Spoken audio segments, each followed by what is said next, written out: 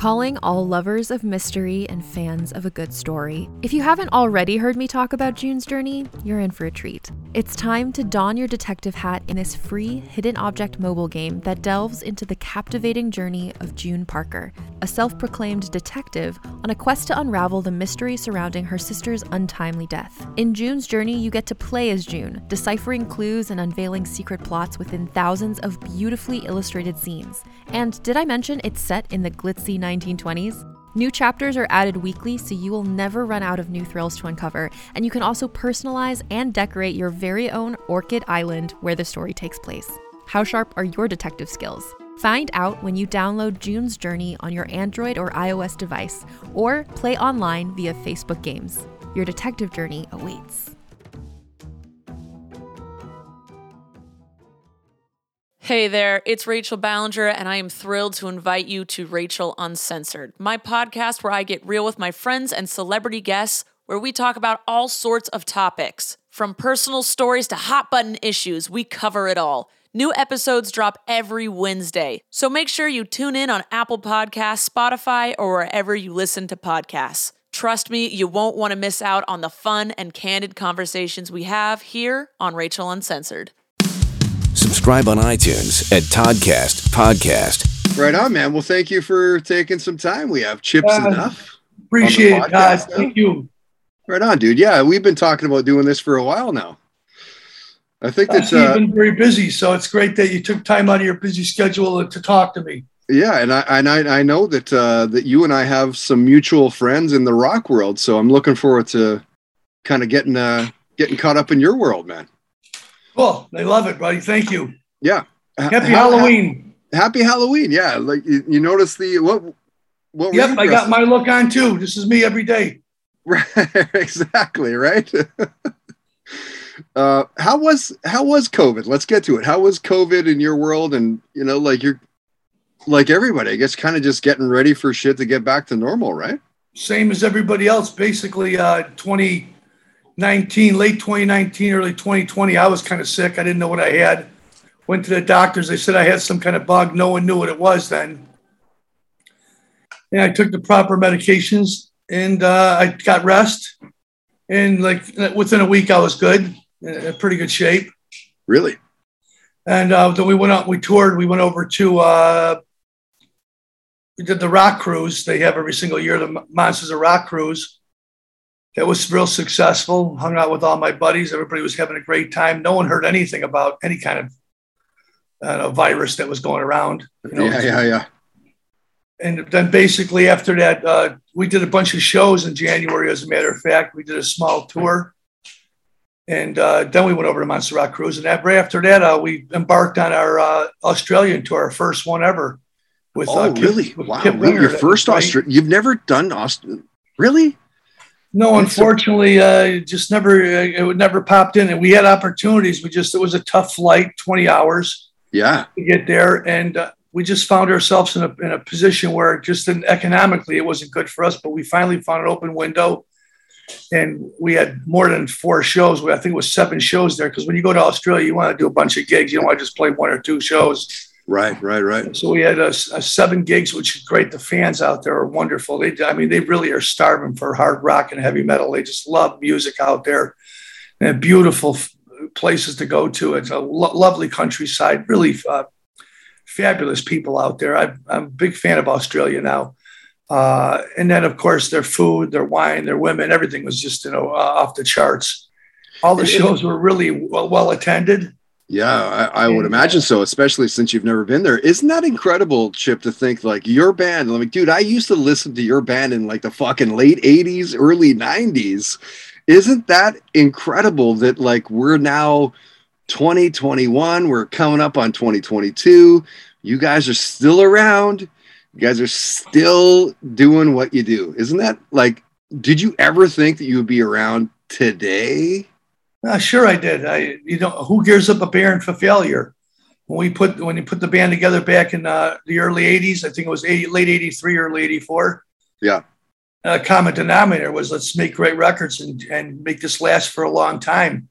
And we look to all our heroes that were out there. There's so many great bands to pick from that we love. And so we went out, we started making records, started recording in our little apartment, making small little cassette tapes and CDs, just for ourselves mostly, to see what tripped our trigger. And then, of course, when we got enough material together and we had some confidence, we found some people out there that were interested in what we were doing. Most notably, Doc McGee, our manager at the time, was Bob Brigham, and right. He was working over at a studio called Royal Recorders in Lake Geneva. It was a great little place to go to. It's where all the Monsters of Rock happened back then in the late 80s. And Doc came in and heard our stuff and told me, he says, Chip, after 3 days there, he goes, I got 3 cassette tapes in my car. 2 of them are Enough's Enough. I was pleasantly surprised and flattered because I knew Doc.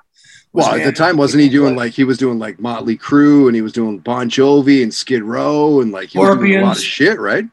And he was out in Lake Geneva to check on the Skid Row guys that were recording their first album. And so he said he had a friend of his that was interested in signing bands. He signed 2 bands that he'd mentioned were Bon Jovi and Cinderella. And we said, oh, it's great. You know, we didn't think anything of it except that, well, it's another opportunity. We know we're going to reach somebody sooner or later. And lo and behold, a couple weeks later, Derek Shulman came out to see us, who was the president of Polygram, or Atco Records, I should say. He used to be a Polygram. Yeah. And Atco Atlanta gave him his own imprint, came out and seen us. He just got done signing Pantera and AC/DC and Bad Company, and he loved the band and gave us a deal. And here I am chasing the carrot 35 years later. Exactly, right. And so was this something that you, like, was it growing up, is this what you wanted to do? Was it always a focus of I'm going to be in a band? And if so, which band was that to really kind of put you onto that path? Well, there was too many bands out there to mention that I loved beyond belief. If you're talking here in North America, well, obviously we love bands like Cheap Trick and Aerosmith. Those were 2 bands to go to. But most of our influences were over across the pond. Right. Zeppelin. Led Zeppelin and Queen and the Beatles and Mott the Hoople and Sweet. And there's just so many bands to look at for inspiration. But we didn't really pick out one band like some bands. They go, I listened to Kiss, or I seen Kiss in concert, and I wanted to grab onto that. Nothing wrong with Kiss. I always admired their strut too, but we just wanted our own sound. Maybe perhaps that was a problem in the beginning. We had no idea because it was hard to categorize Enuff Snuff because we were alternative before alternative. We had rock, prog, alternative, totally metal. There's a lot of different influences that came with Enuff Snuff's music. So it was really hard for journalists and the fans themselves to categorize the band. At the end of the day, we just wanted to make great records and write songs about our everyday experiences that we went through. And I think we captured that in a bottle. Oh, for sure you did. Absolutely. You were definitely unique in it in the time. So I'm curious then. So what's the music then in your house as a kid growing up? Like, what are you being influenced by? Well, it's pretty easy. You are what you eat. My mom and dad had Beatle records, but they also had bands like Canned Heat and Rare Earth, and listen to Woodstock stuff and the old Black Sabbath records. My dad had all that stuff. He was good. And he was really good with the blues stuff too, where, he had Muddy Waters and Buddy Guy records and Rolling Stones. And he was really, he grabbed onto blues stuff a lot. Yeah. And I think that seeped into our veins as well. But there was just hundreds and hundreds of bands. My father just gave away his record collection just recently. I wish he would have called me and told me about it. Really? Wow. Like 600 old records that he had from in the early days, because he doesn't play vinyl anymore. He listens to CDs still, believe it or not. It's easier to navigate, he says. Sure. But I have a ton of records here, and it's everything from the 40s all the way through to today. So I'm a vinyl fan. I don't listen to vinyl a lot. I have a great record player. Yeah, same. But a lot of stuff that we listen to, you're on your phones, and that's the day and age that we're into. If someone asks me, what do you want to listen to? I like CDs. That's my go-to. It's real simple to navigate and get to those records and put them in there. And you want to fast forward, you can do that as well. In the old days, I was listening to vinyl along with 8-tracks. Believe it or not, no one even knows what those are anymore. 8-tracks. I remember that from my mom's 67 Mustang. Yeah, it was a big thing. I love that kind of stuff. Nowadays, you get tracks and people ask me to produce their records, and they go, yeah, some of your stuff, and they give it to me on Dropbox, You pull it up and listen to it, and there's your call right there. That's where you move from, and that's that's the place we're at. When bands put records out now, there's a landing page, and it's iTunes and Spotify and all the other places that hold your records, and that's how we listen to music right now. That's how we share it. That's how people indulge and enjoy. So listen, as long as the music can get out there, it's great. It's funny because you turn the TV on or you watch a movie or whatever, and it's music on every commercials. It's music. Music is the common denominator. Without it, we're doomed. Totally. So but still in the music industry, it's still looked at almost as something that's not as important as the actual product. And, the sum is bigger than the parts. But I believe that music is really a big part of our fabric. Yeah, totally agree. And it sounds like it's always been a kind of a stronghold in your family. So what's the first concert that you went to as a little kid then? I would say probably Queen at the Aragon Ballroom. Wow. That's the first thing that comes up to me. It was Queen playing, I think it was 74 and 1974 it is, folks. And it was Queen. The opening act was Kansas. Nice. Steve Carry on my wayward son. Yeah, well, that song wasn't out then. But they were even pre that. Okay, wow. Yeah, they were a totally prog band back then and real heavy. And then the second band on that bill was Frank Marino's Mahogany Rush. And I remember vividly because for the encore, Frank Marino came out and played the Star Spangled Banner on guitar, almost a la Jimi Hendrix. He was a big Hendrix fan. He listened to his guitar playing. He's got a great sense of balance. And that was probably the first show I went to. And I obviously have seen tons of concerts since then, but that was the first one that comes to my mind. And I love the Aragon Ballroom because every single band's played. I've seen AC/DC play there. I've seen the Runaways opening for Stars and Angel there as well. And of course, through the years moving on, I've seen the Pumpkins play there and Cheap Trick. And I've seen the last Nirvana show that was there.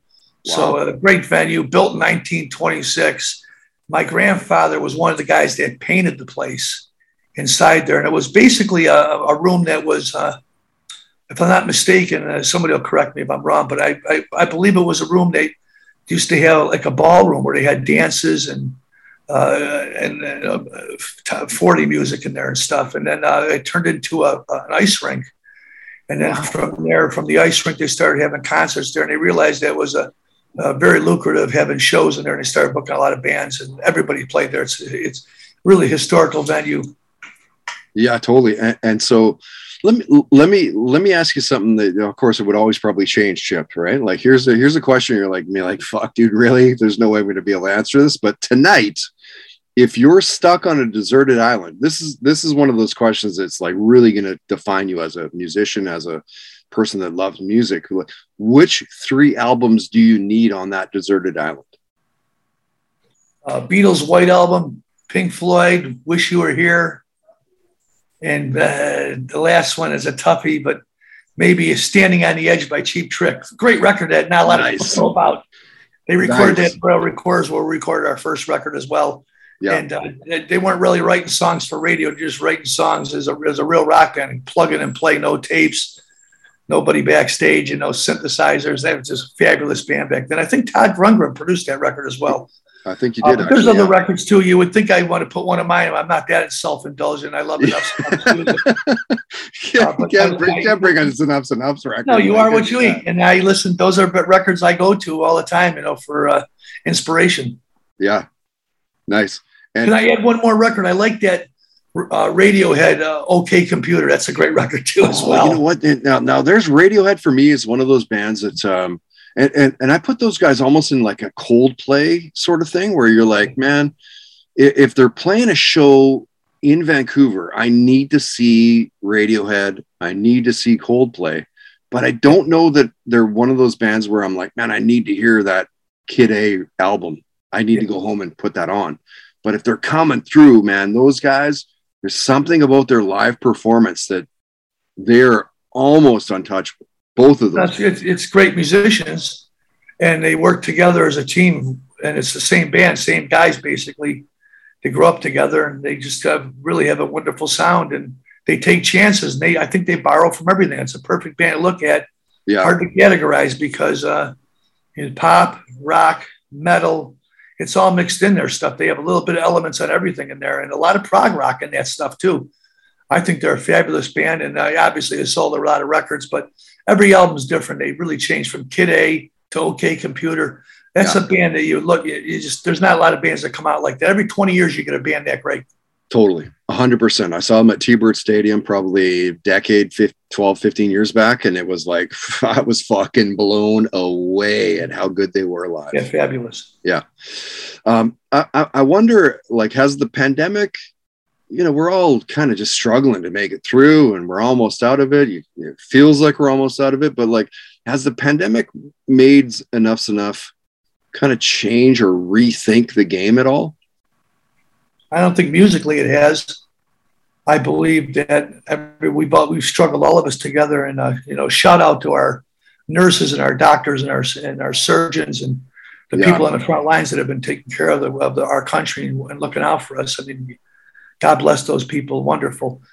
For us, we've hunkered down and we made records while we had time off. We toured, we played, we did the Masters of Rock cruise, that live streaming show stuff.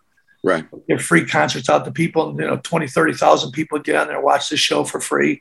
Yeah. And how cool is that, right? To know that, like, when you do those shows, that people are actually watching you do it, man. Yeah. Pretty cool. It's good for your ego. But it's not good for the pocketbook, obviously, because you know, we were doing it because we wanted to let everybody know that we're devoting our time, and we're grateful that people wanted to see the band play, see a concert live, and know the band was still alive.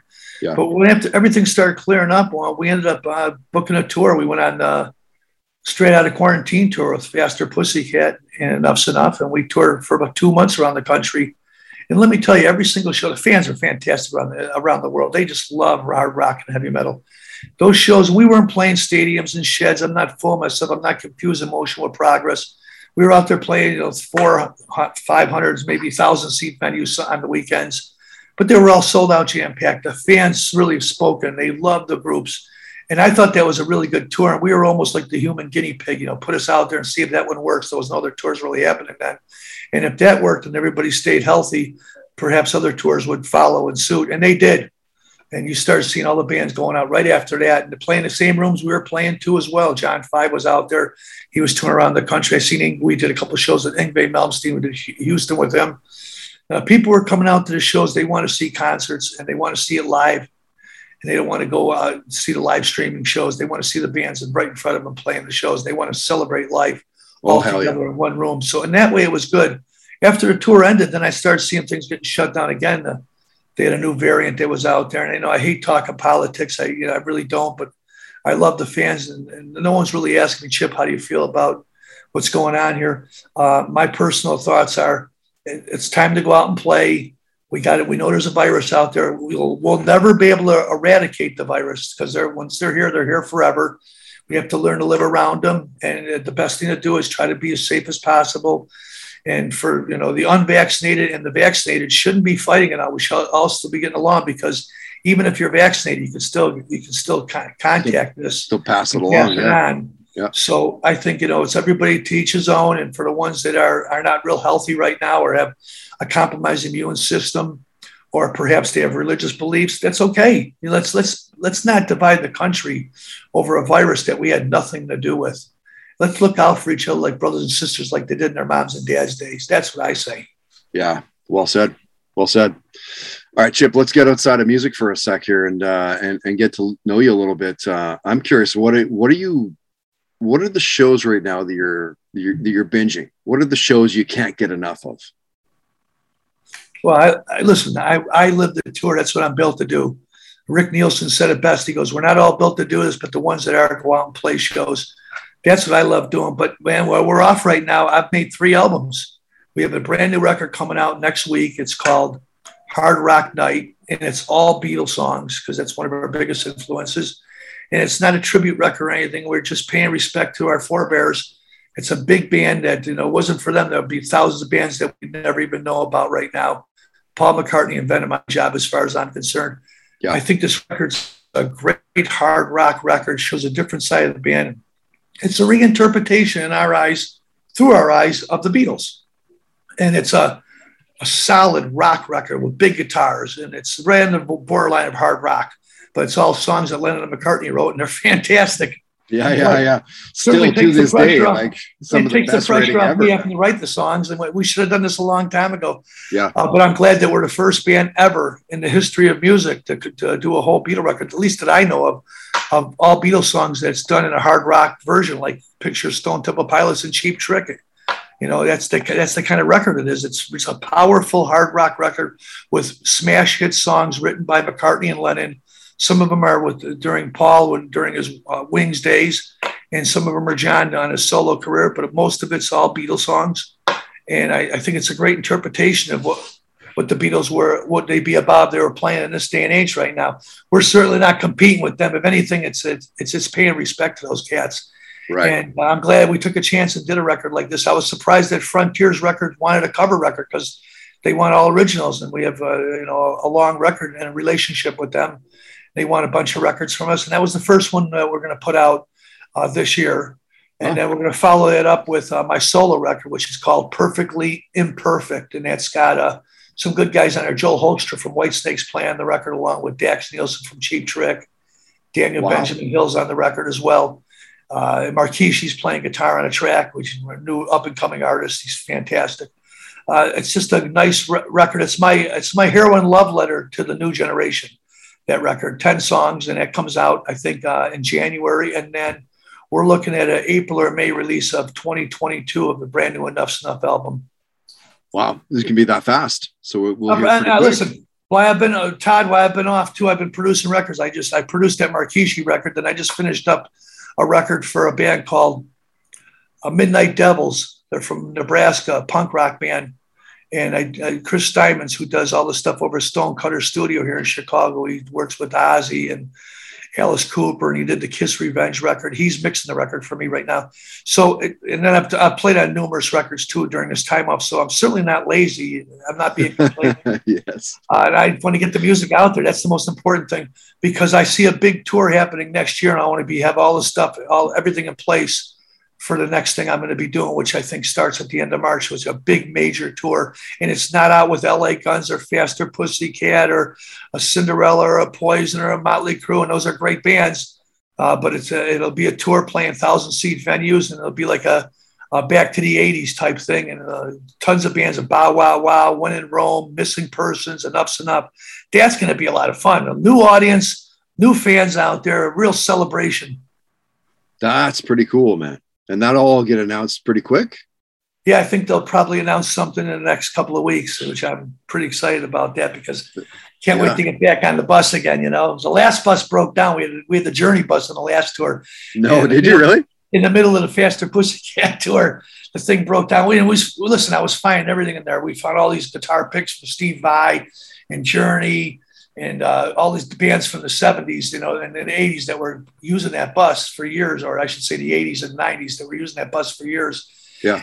And finding old bindles in the back and, bottles of booze in the refrigerator that were, from 1989. It was ridiculous how much great storytelling on that bus too. And it broke down in Denver, Colorado.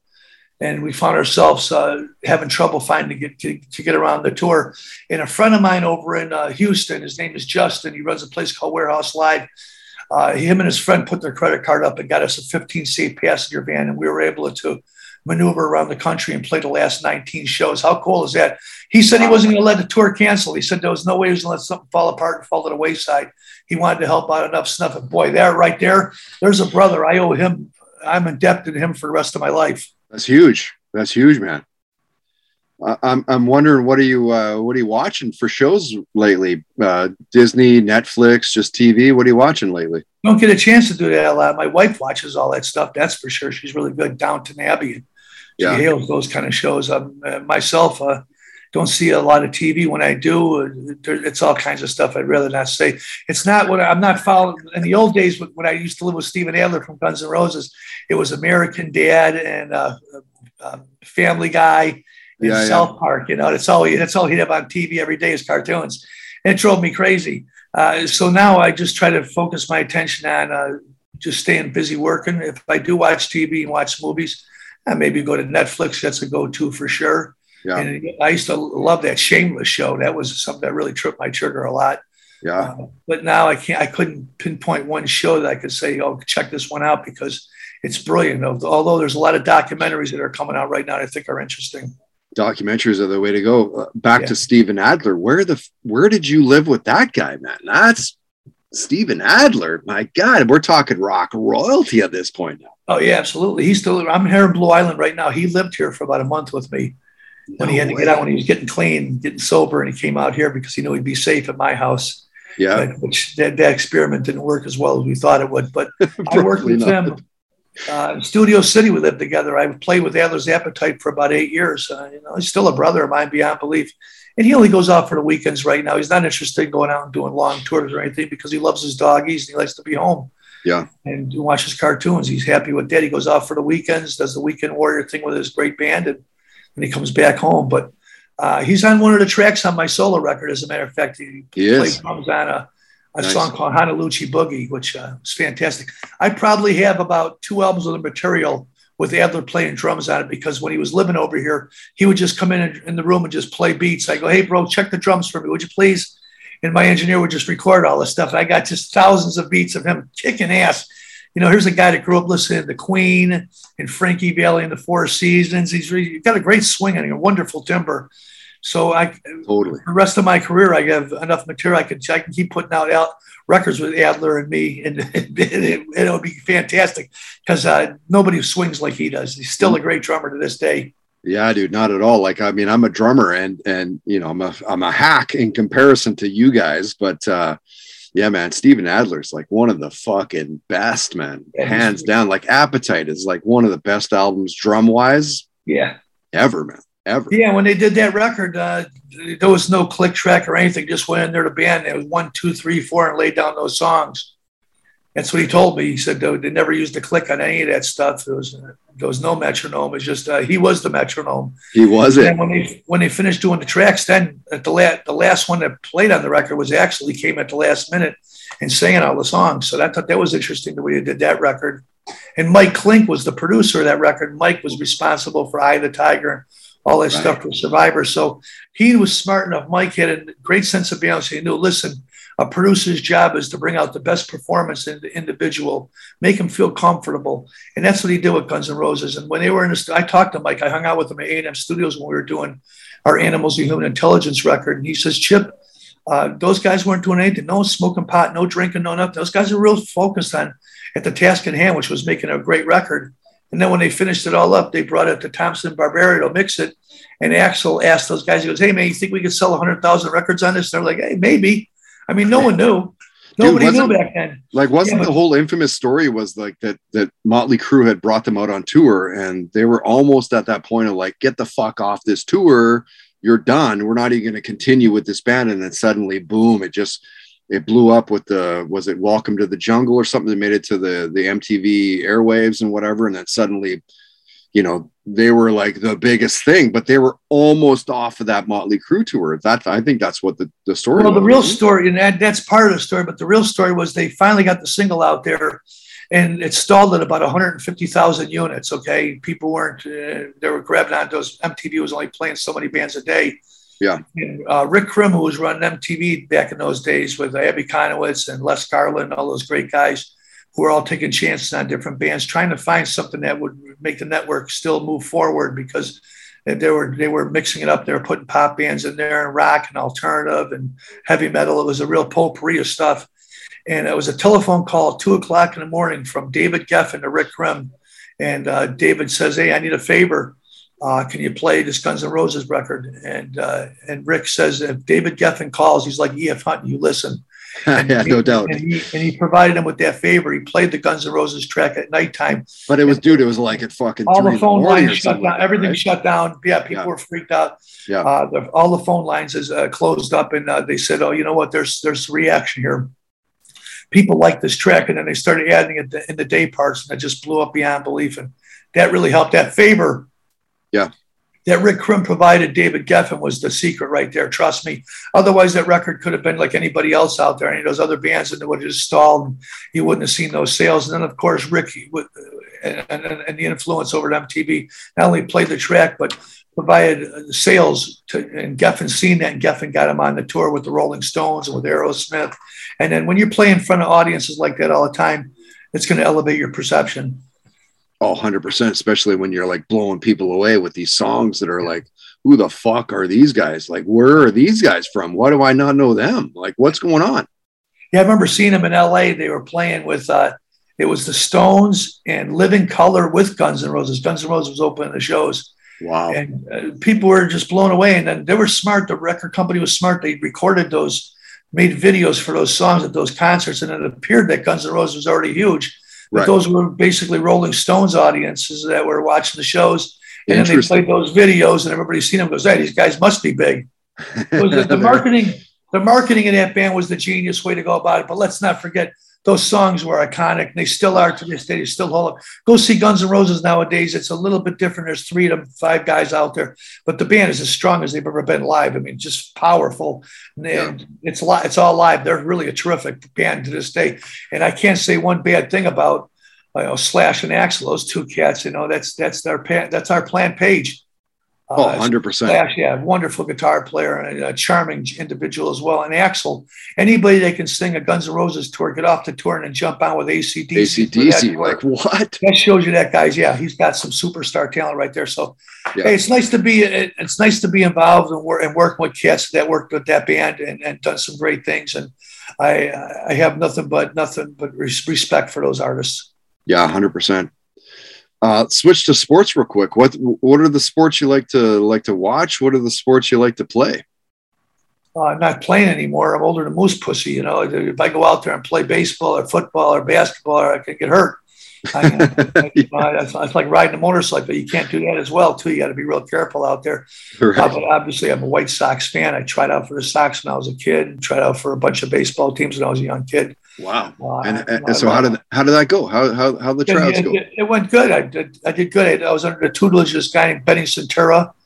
He got me in tryouts for Cincinnati Reds, Milwaukee Brewers, Kansas City Royals. I was a kid, 17 years old, throwing a curveball and a slider. And I didn't have a fast enough pitch. And I just didn't make the 4th quarter, so for lack of a better term. But I had more to say writing songs than throwing a curveball or a slider. So it was a good little thing for me to go out there and play sports. I think I took some of those elements of being on a team and brought it to the band, which is a little discipline and working together as a team, not just as individuals. And I think that helped a lot in the beginning, putting together a Enuff's Enough. And working with Steven from Guns N' Roses, I tried to bring that to him too, because that was a 5-ring circus back in those old days. So I bet. when I was able to play with him, I was able to show different ways that you can make this work without, there's no I in team, but there's a me in team ME. So there you go. Nice. But other sports, I love football. I love the Bears. I don't really watch the NBA as much anymore because they lean a little bit toward a side I'm not interested in. Yeah. But I love sports, period. And I want to see, all the teams do good. But I root for my teams here in Chicago, the Blackhawks, the Bears, and the White Sox. And I like to see the Cubs do well. I think that we had a good team for a long time. Once a team wins it, then they trade everybody and it goes in a different direction. But right. I think in the next couple of years, you'll start seeing the Cubs. There'll be a resurgence. They'll get back into it again. But right now, Sox had a great year this year. They went all the way to the playoffs, and they lost to Houston, who's a fantastic team. Houston's playing Atlanta right now. But have nothing but good things to say about the Sox, and they're going to be great in the future. Wonderful pitching and wonderful young talent, too, that's going to surround their team. If they're smart to keep that nucleus together for the next 5 years, you'll see some more playoff action for us for sure. Yeah. And how about like MMA? You get into UFC and Bellator and Strikeforce and all that? Yeah. Oh, yeah. I've been watching a lot of the boxing too lately, to be honest. Yeah, same. Which is something that's always tripped my trigger. And I just seen that somebody told me the other day that Tyson's going to be fighting again at 55 years old. And I thought that's kind of interesting to get in the ring at that age. It's got to be tough. Well, who's he fighting though? He's fighting that YouTube star. Fucking Jake Paul. Like he's going to destroy that guy. Well, Jake Paul, 29-year-old guy, he's full of piss and vinegar. He's in pretty good shape. Dude, have you seen some of the shit that Mike Tyson has been posting on social media? I don't give a fuck how tough you are. It's Mike Tyson. Give me a break. He's one of the toughest guys of all time, period. Yeah, I'm not going to get in the ring with Tyson, that's for sure. And I have nothing but respect for him. I'm a big fan of his, as a matter of fact.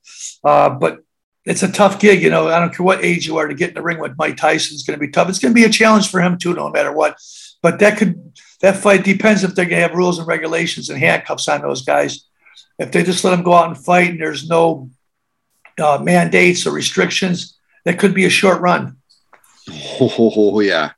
A lot of gamblers out there betting on that fight. That's for sure. Oh, big time.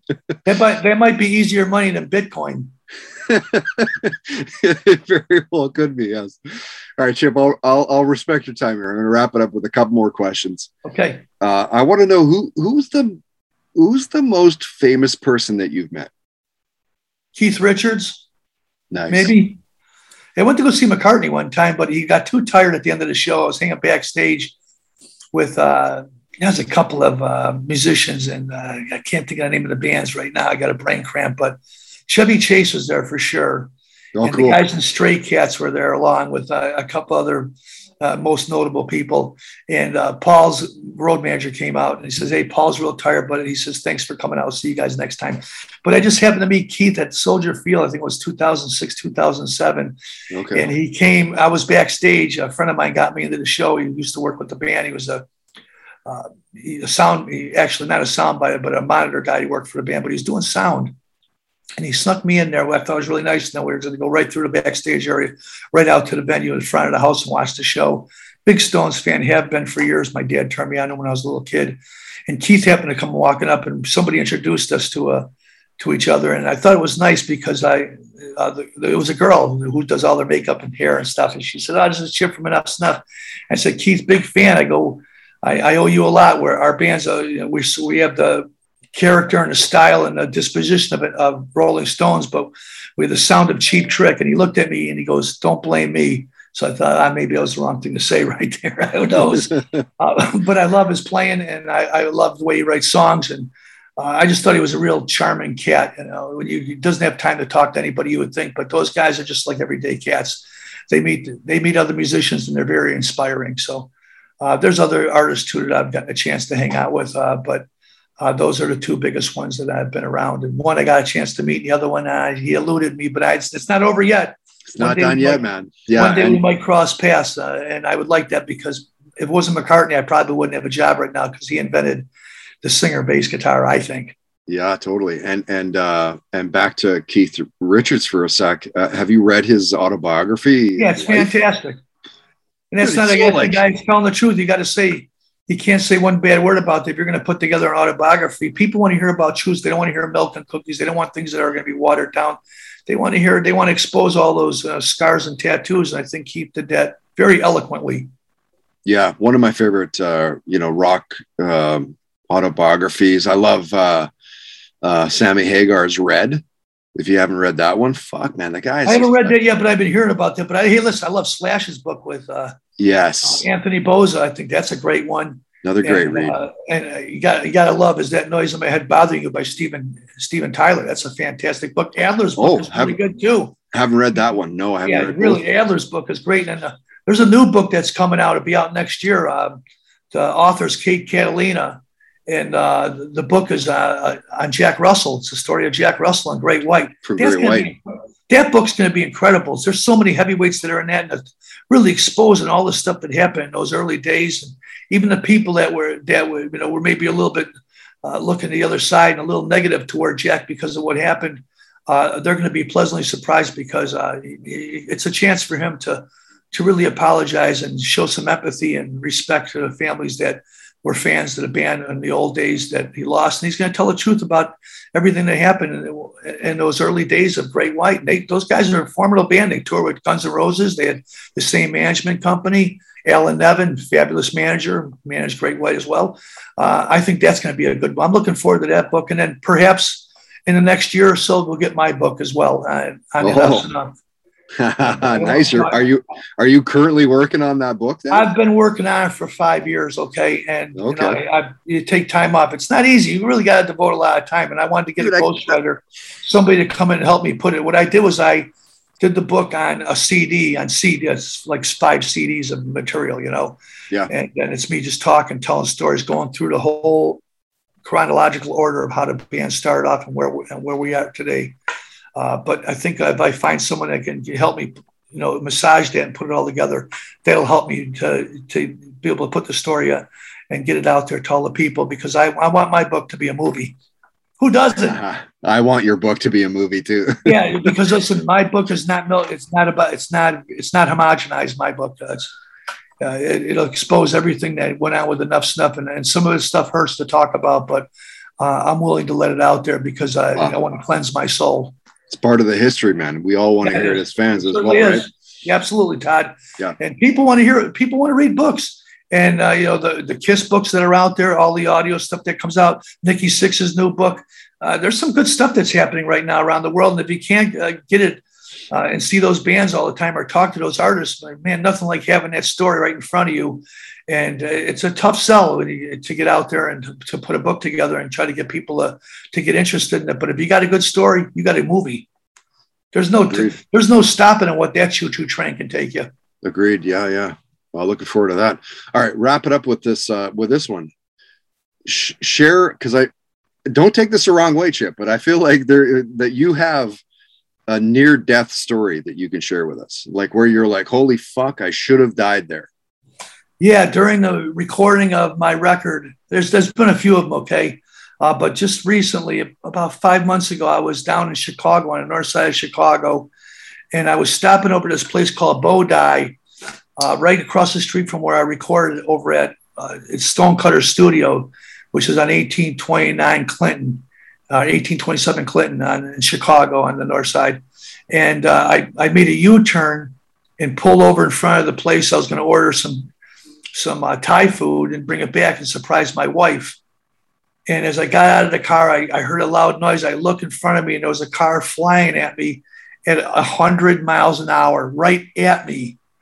So I jump up on top of I have a Mercedes-Benz. I jumped up on top of the Mercedes-Benz, pull myself up in the car. I could feel the wind as it goes right by me, inches away from my legs and my body, and we're away from the car. And then behind it was two unmarked squad cars chasing this Jag off, flying down the street, on a side street, by the way, okay? Yeah. And that one shook me up, and that was divine intervention. That's all I can tell you. Divine intervention right there. Real lucky, because that could have been the last days right there, and I wouldn't be able to talk to you today. So happy that there's still some gas in my tank. And I'm looking forward to going out on tour and finishing up this year with a bunch of shows. And then next year, that big tour with Bow Wow Wow, When in Rome, Enuff's Enough, Missing Persons. Yeah, I saw that. And then, of course, Take It Around. And the new record comes out next week. Very grateful for that. Hard Rock Night, which comes out on Frontiers Records. First single is called Jet, the old Paul McCartney and Wings track.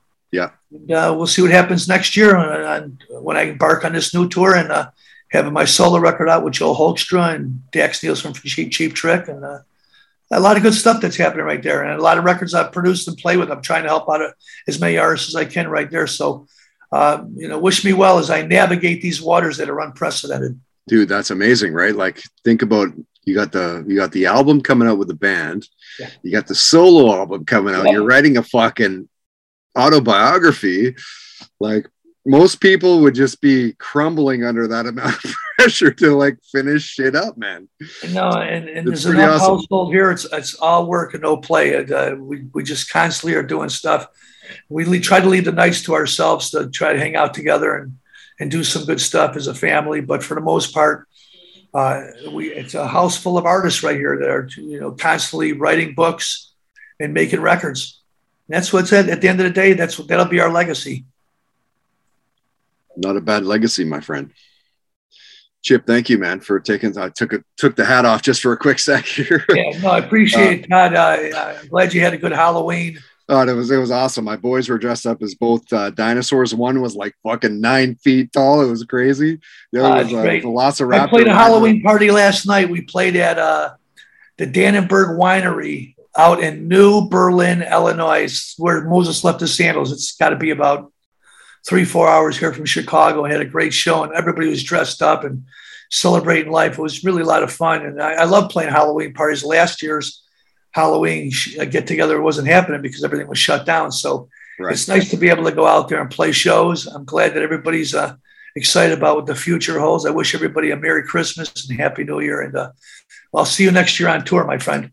It's all coming around. Yeah. So where's the best place? Where are you most active online? Is it Instagram? Is it Oh, yeah, you Twitter? can check me out on Instagram, Chips Up Instagram, or I have a Facebook fan page, and I also am on Twitter. So, and then you can check me out also. I'm on the Monsters of Rock 6 days a week, monstersofrock.com. You can check me out on there. I'm on Dash Radio, which is the new Sirius, okay, for this satellite radio. Yeah. Yeah. 30 million subscribers, got about 900,000 people a day listening to us. Wow. And that whole show is nothing but A through Z, the whole alphabet of hard rock and heavy metal. I'm on 6 days a week. Rudy Sarzo's got his own show on there. Carrie Stevens, for the old Playboy Playmate. Carrie, she's wonderful. Harlan Hendricks, who's Hendrickson, he's the guy who runs the whole thing. He's got his own program as well. I think the Dead Daisies were on there for a while. They had their own channel. Oh, cool. And it's a great show. Claudia, she's on there, claudiacomedy.com. Check her out. monstersofrock.com -radio. Just get down all you got to do is download the app, -radio.com. And then you download the app and go right to Monsters of Rock channel 502, and you can get me every single day. And if you want to talk to me too, I'm giving shout outs every single day over at Cameo as well. Chips Enough at Cameo. I'm on all the time. So there you go. Got a lot of stuff going on. You're a busy boy. Chip, thanks again, man, for joining us. Thanks, And we'll see you online, man. God bless you and your family, buddy. The Toddcast Podcast on toddhancock.ca. Hey there, it's Rachel Ballinger, and I am extremely excited to invite you to Rachel Uncensored. It's my podcast where I sit down and get real with my friends and celebrity guests, where we talk about all sorts of topics. And sometimes we might be under the influence when we do so. We cover things from personal stories to hot button issues. And it's the only place on the internet you can find an uncensored version of me. It's a side of me that you might not have seen before because it's not the most family or brand friendly. But don't worry, I'm still sort of slightly a decent human being. If you're intrigued, then make sure you check it out. New episodes drop every Wednesday. You can find it on Apple Podcasts, Spotify, or wherever you listen to podcasts. Trust me, you won't want to miss out on the fun and candid conversations we have here on Rachel Uncensored.